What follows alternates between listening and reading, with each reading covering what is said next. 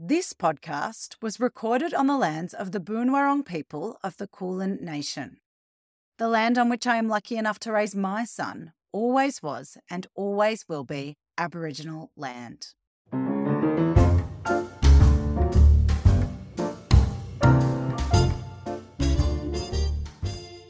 I was always the different kid with the funny name and the funny coloured skin and the funny parents.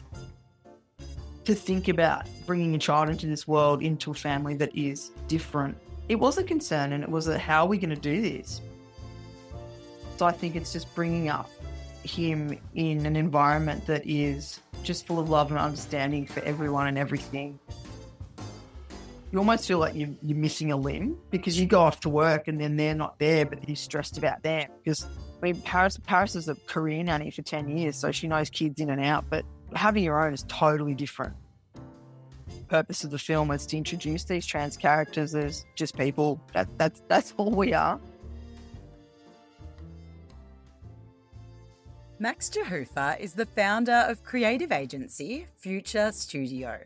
He's also a proud trans dad who will make his film debut in an upcoming comedy drama about a trans woman returning home for Christmas and all the tension, secrets and lies that come with it. Having always felt like the different kid, Max is open about the extra layer of what it means to bring up a child in a family that is perceived as unique. And as the first dad on this show, I learned what it's like returning to work just 2 weeks after your baby is born. Here, we talk navigating work and parenting as the secondary caregiver, moving the family up to Queensland to be part of the film, and the importance of surrounding yourself with people with open minds. I'm Lucinda, this is Ready or Not, and here is the warm and wise Max Jahufer. Max, thank you so much for being here. I'm so excited to hear your story. Can you start by introducing yourself and your family? Yeah, absolutely. Thank you so much for having me. So I'm Max Jahufer. I'm 38 years old. My partner, Paris, who's also 32. We're all from Melbourne. And my son, Windsor, who's 6.5 months. So you've had a really interesting and very varied career to date. Can you tell us a bit about your career journey?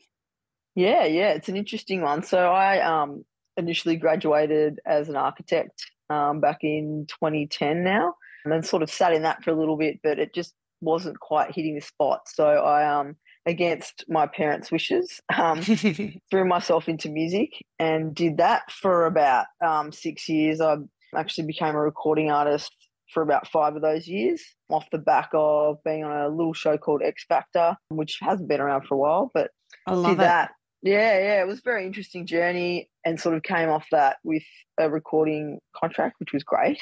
Amazing.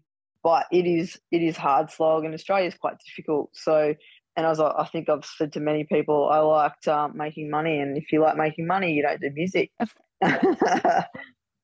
So then I sort of went into sales and marketing media side, which sort of was in entertainment, so to speak, and did that for quite a while, which I really loved and enjoyed, obviously, because you get the creative, but you also get the business side of things. And then in COVID, unfortunately, our entire agency got made redundant. So I just thought, you know what, I'm over relying on other people, and started my own business. So that started back in 2020. I started my own creative advertising agency and have done so for the last, 3 and a bit years, which has been great, really great. Amazing. COVID's such a time warp. When you said that, it sort of was like, well, maybe you started a year ago, but 3.5 years later, here we are.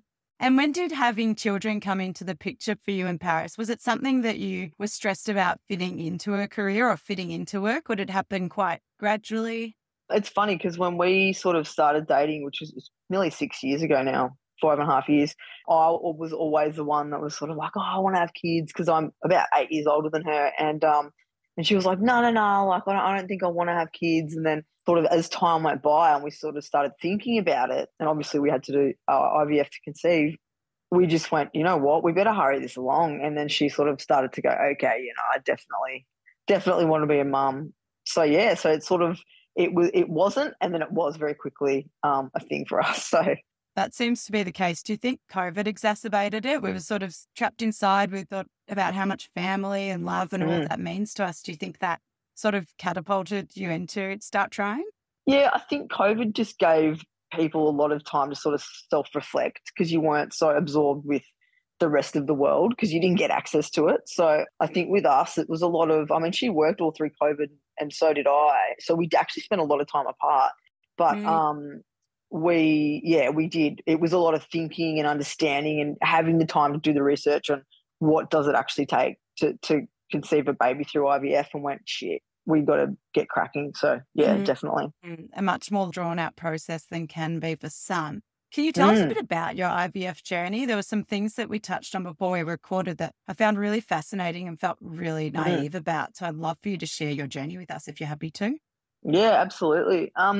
So initially we thought we'd had a few friends who had conceived through IVF, and it was always super tricky for same-sex couples because you have to go and source the sperm and things like that. So we thought we'd jump straight into it. And because it was during COVID, Victoria's got this really strict set of rules, and funnily enough, it's only Victoria, where you're not allowed to import sperm from overseas or any other state. So when we started IVF, we got told that the waiting list to even see the list of donors was 6 months. Oh, wow. And once you get to see the list, you've got to actually find one that you like. And then if you find one that you like, they've got to agree to be available. And each donor only gets allocated 10 families ever. So, yeah, so we thought, so we gave them a call. We sort of said, look, can you just let us know what the donors are like? Because we're not going to wait for 6 months and then sort of, be disappointed. And they go, you know what? There's only 4. So we went, Wow. Okay, sorry, what? And there's like, well, yeah, due to COVID, people weren't able to donate. Like people either gone back overseas or there were just, a handful of people around. So there was 4 donors. I think of those 4, I probably knew at least one couple that would have had a child from that donor. And we're just like, nah, this is too close to home. We're just going to change the plan. So we very quickly aligned with the new IVF clinic in Queensland, where the laws are quite, well, they're not, there's no laws really, just the usual sort of legislations, and you can import. So we actually went on an app that was like a dating app for sperm donors and basically just swipe right for a bunch of ones that we liked. That's amazing. Yeah, it was incredible. And then they sent us the files and we picked the one we want. We went, okay, cool. So that's that done. So we got that imported into Queensland. But the issue was we were in lockdown. So we had to get government approval and basically pass us to say, cool, you guys are receiving treatment outside of Queensland, but you have to do hotel quarantine. So because of the timing of the IVF, we actually started IVF in hotel quarantine. So we were doing... Just to add another layer to the whole process for you. Yeah, just to add something a bit more complex. So we were having Zooms with the nurse. Obviously, I'd never injected anyone before, so I had to sort of learn pretty quickly. But yeah, we started injections of hormones in the hotel, and that was really, really difficult because Paris was sort of having hot sweats and we weren't allowed to leave the room, obviously. We didn't have access to fresh air, and a lot of the time they just didn't care. We would call them up and say, look, can we just get 1 hour of fresh air a day? And they're like, no. So it was tough. It was super tough. Wow. Yeah. So we rolled out of hotel quarantine basically into the clinic, and then everything rolled out from that. Incredible. So how long did the process take from thought to conception? From thought to conception, I reckon probably a good 1.5 years, because there's so many things you have to do prior to even looking for sperm. Like you've got to see counsellors, you've got to get pre-approval, you have to get health checks. Paris has got to do a whole lot of different tests. Yeah, it's a long process. Incredible. So then Paris does eventually become pregnant with your son, Windsor. Can you tell us a bit about how pregnancy went for her and how you felt through that time?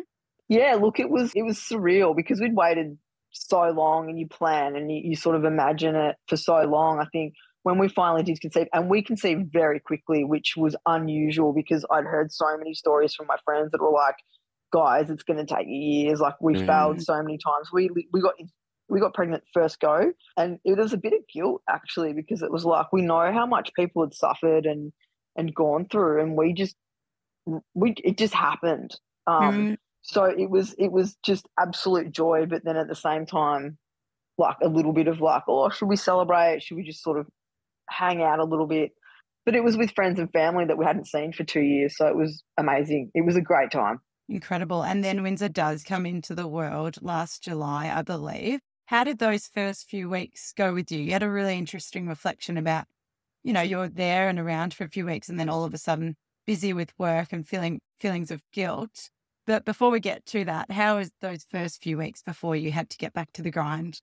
Oh, look, it was tough. I'd actually, because I'd been working for myself for so long, I'd made a new commitment to a client where I was going to be working sort of full time for them for a period of time, and that was just as Windsor was born. So it was difficult because you sort of go from having all this flexible time to like back to a schedule, and I could only take 2 weeks off. So initially, it was like the shock of becoming a parent plus the bliss, and then the shit. I've got to go now. Like it was hard. It was like I want to lap it all up, but at the same time, I've got to be ready to not be around, which was super hard.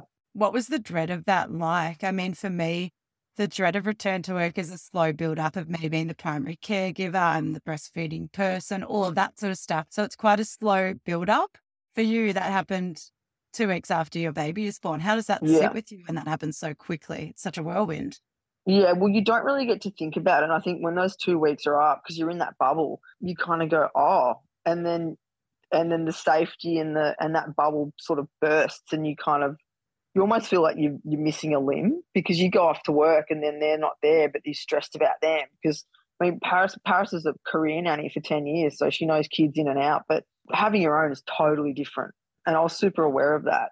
So it was difficult. There's a lot of guilt and a lot of sadness for her just because of being alone and not having anyone around. Our family's all up in Queensland. So yeah, it was really tough. It was one of the toughest things ever. And when you do go back to work after that 2 weeks, you're working really long days. As you say, you're working for a client as well as running your agency. And on top of that, you're feeling guilty of leaving Paris with Windsor so much and not being able to support all the time there. Can you tell us a bit about how your weeks actually played out, getting used to being a working parent and being a family? Yeah, well, the first couple of weeks were tough because I wanted to do as much as I could to help. So I was up during the night and all that sort of stuff, and then going to work. But I think I think it was probably about the first 3 or 4 weeks when I did go back to work, we very much sort of were like, shit, like I need to sleep. I was getting up at 5 and going in and working, and I'd be home at about 7:30 sometimes. So I wouldn't even get to see Windsor, which was horrific because he was brand new and I just wanted to spend all the time. But B, like she would just never get a break. But to the point where she was like, no, like you have to work, like you've got to do that. So just sleep. So, and then it was the sleeping and feeling guilty that I was sleeping and wanting to help, but it was a mess. It was very difficult, very tricky. Now that you're 6.5 months in, how have you reflected on that journey so far? Is there anything you've done to help it? Or do you think it's more just as your baby grows bigger and there's more routine around that? Or is there any learnings yet? Or are you just making it up as you go along so far? I think it's a bit of both. Like you learn a lot sort of in that first, I think, 2 to 3 months, but also I think we just found our own rhythm. I think Paris sort of just surrendered to the fact that I'm going to be sleeping that time at night, and she was sort of doing that nighttime stuff. And then I think as he got older, it did get easier. Obviously, he's still not a great sleeper, but she's sort of got that bit down pat. And I guess for me, I try and get home earlier when I can, and then as you sort of said, the weekends, like they're my days. I try to get home for bath time if I can and stuff like that. But the weekends, that's sort of when I do as much as I can and we spend as much time together. Yeah, we did actually touch on this before recording too. I said, what an interesting insight when we were emailing about this interview. You talk about how much you value weekends, and me talking about the side of being the one on parental leave who's waiting for the husband to have the weekend off. Yeah. Yeah. But I've never really thought about it from your side of the fence. So can you tell us a bit about how much you value weekends and what you do as a family to fill up your cup and help Paris feel a bit rested, but also get that family time in? Once the weekend hits, you revert back to it, you're both on. And then when I can, I just, let her sleep in, but it's hard because she's in her routine. So it's like, oh, I can't sleep, or I can't have the nap, or whatever it is. But it's just, doing the things that I don't get to do, like sitting him down and having breakfast together and feeding him his solids and giving, taking him and putting him down and giving him a bottle, and just those things that I don't get to do. So doing as much of that as I can. But then obviously as a family, going out and going for a walk or going out to brunch, or today we started swimming lessons. So me taking him and doing that. So it's just like the best time. Yeah, that's so interesting. Yeah. I've never thought about it selfishly. I've only thought about it on my side of like, please get home for 2 days straight. Yeah, I can imagine. Yeah. So then in August, you were asked to audition for a film that you'd been involved in writing in. Both as a creative and as a trans man, this was a huge thing because it's a trans drama film. Can you tell us a bit about that? I was part of or co-writing the script, which started about a year and a half ago now, just making sure that trans characters are being written into film correctly. Amazing. Because a lot of the time, unless you've got the perspective, there's just little things that get left out or aren't quite right. So really wanted to nail that down in the script. And so once that was done, I think one of the characters just for some reason naturally started to evolve into what the other guys were sort of saying, like, that's you, like that character is you. And they sort of toyed with that for a while, and they're like, "What? Like, why don't you just give it a shot?" And I'm like, "Oh, I don't know. Like, I've done performing as a musician, but as an actor, it's very different. It must feel like an entirely different thing. It's very different. It's funny because once you're in it and when you start doing it, the same feeling come back as you do when you're doing music, which is weird. Initially, you don't know. So I was just like, oh, anyway, I agreed to sort of go through the process, and so I got cast in August, and that was very nerve-wracking because there was so much prep as someone who'd never acted in a film or anything before to sort of get ready for that shoot. So yeah, nerve-wracking but exciting. What was it like to actually be a part of a creative project like that?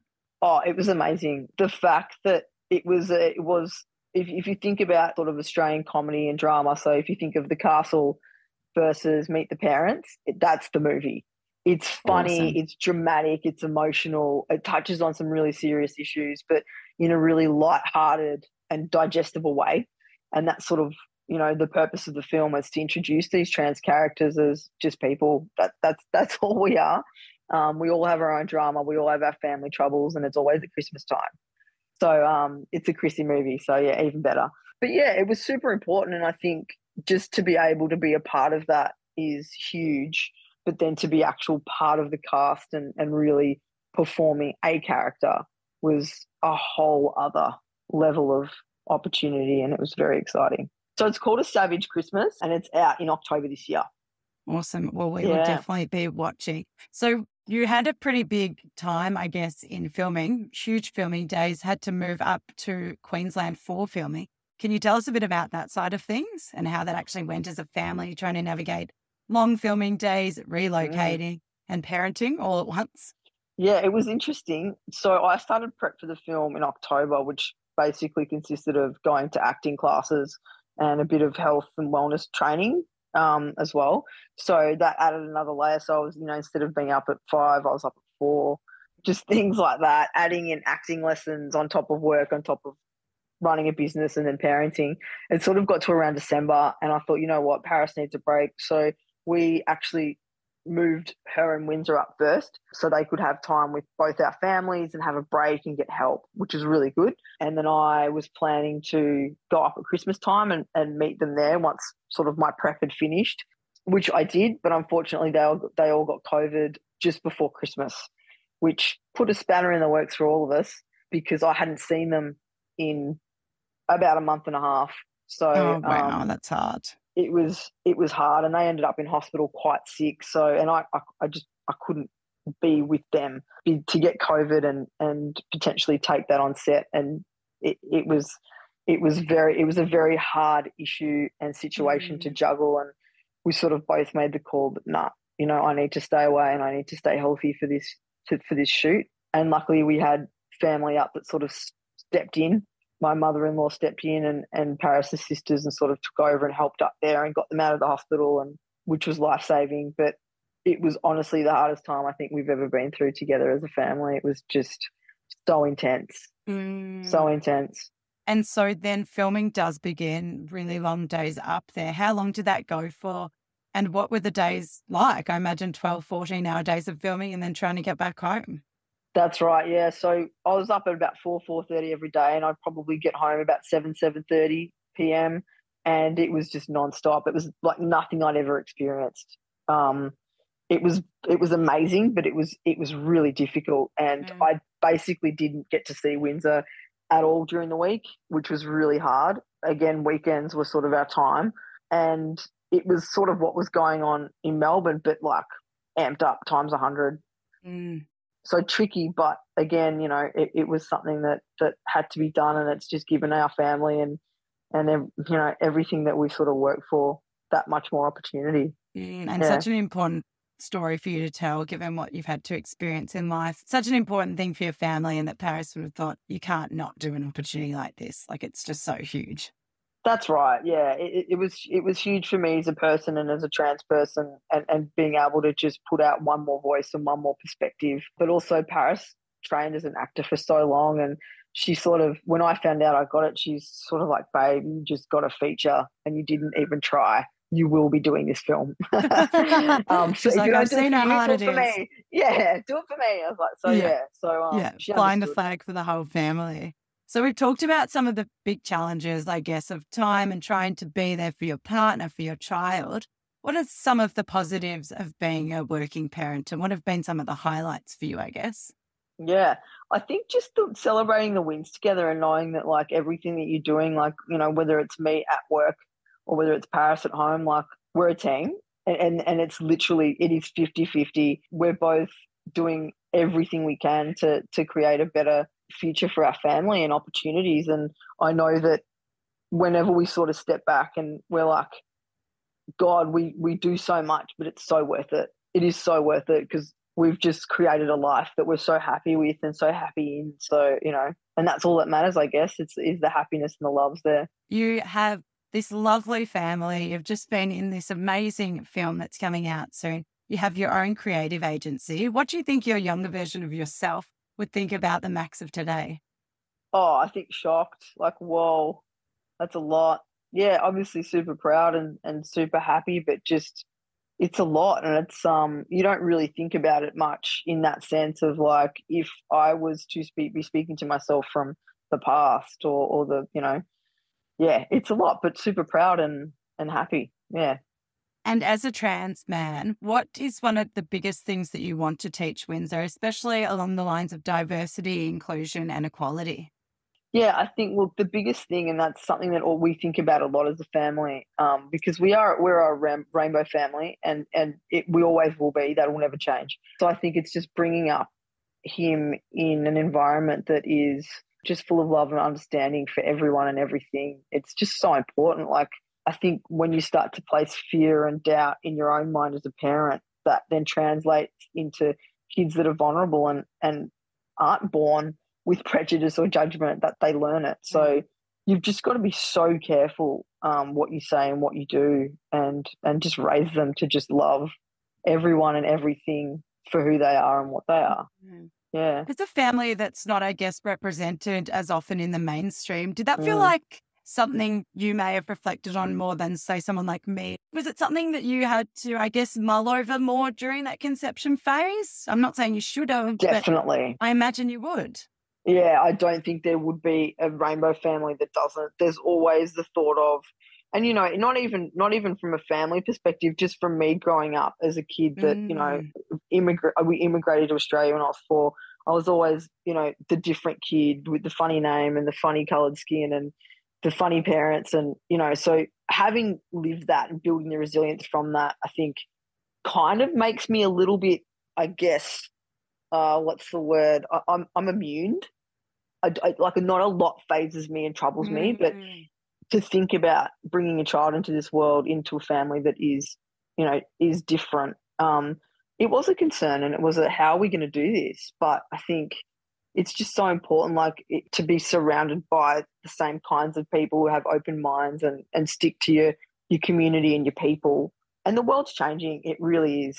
It really is. Like, just the fact that we're doing feature films that have two to trans leads is like crazy. And that's why it was so important to do this film as well. The rainbow families and people aren't represented in mainstream films or not music, but artistry. They aren't. They don't exist. So not being able to have or to bring up a child and not for them not to be able to see themselves is really hard. So that's why I do it. That's why we do it as a family. We try and do it as much as we can and get involved in these projects. Well, it's amazing what you're doing, and you should be very proud of it. Is there a Thank sense you. of relief, which is an unfortunate question? I wish I didn't have to ask it, but is there a sense of relief that you're bringing Windsor up in a different time to the time you grew up in?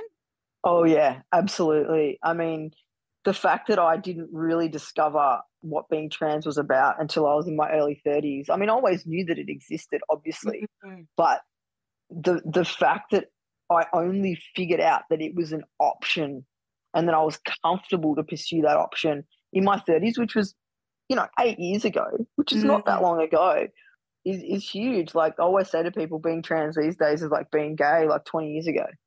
20 years ago I was coming out of the closet and it was sort of a bit, now it's like, what, gay? Yeah, and? Yeah. Yeah, so times are changing. So yeah, it's a different world, thank God. Times are changing, and I hope they continue to, because there has been a lot of great work done, but there's still a lot of work to be done. And things like your films are only going to help it. So hopefully upwards and onwards. I have one more question for you. If you could solve one problem for working parents today, and as I said before, it doesn't just have to be one. If a few things have popped into your head, that's fine. But what would it be? I think for me, it would be education in workplace. Like, I mean, yes, I worked for myself, but then going back into the mainstream workplace and being around that. And a majority of people don't work for themselves, unfortunately. I wish they did because it's so much better. But it's just education around, I've even had bosses that have kids and don't get it because they've been conditioned to a certain way of behaving in the workplace, right? It's not because they want to, it's because that's all they know.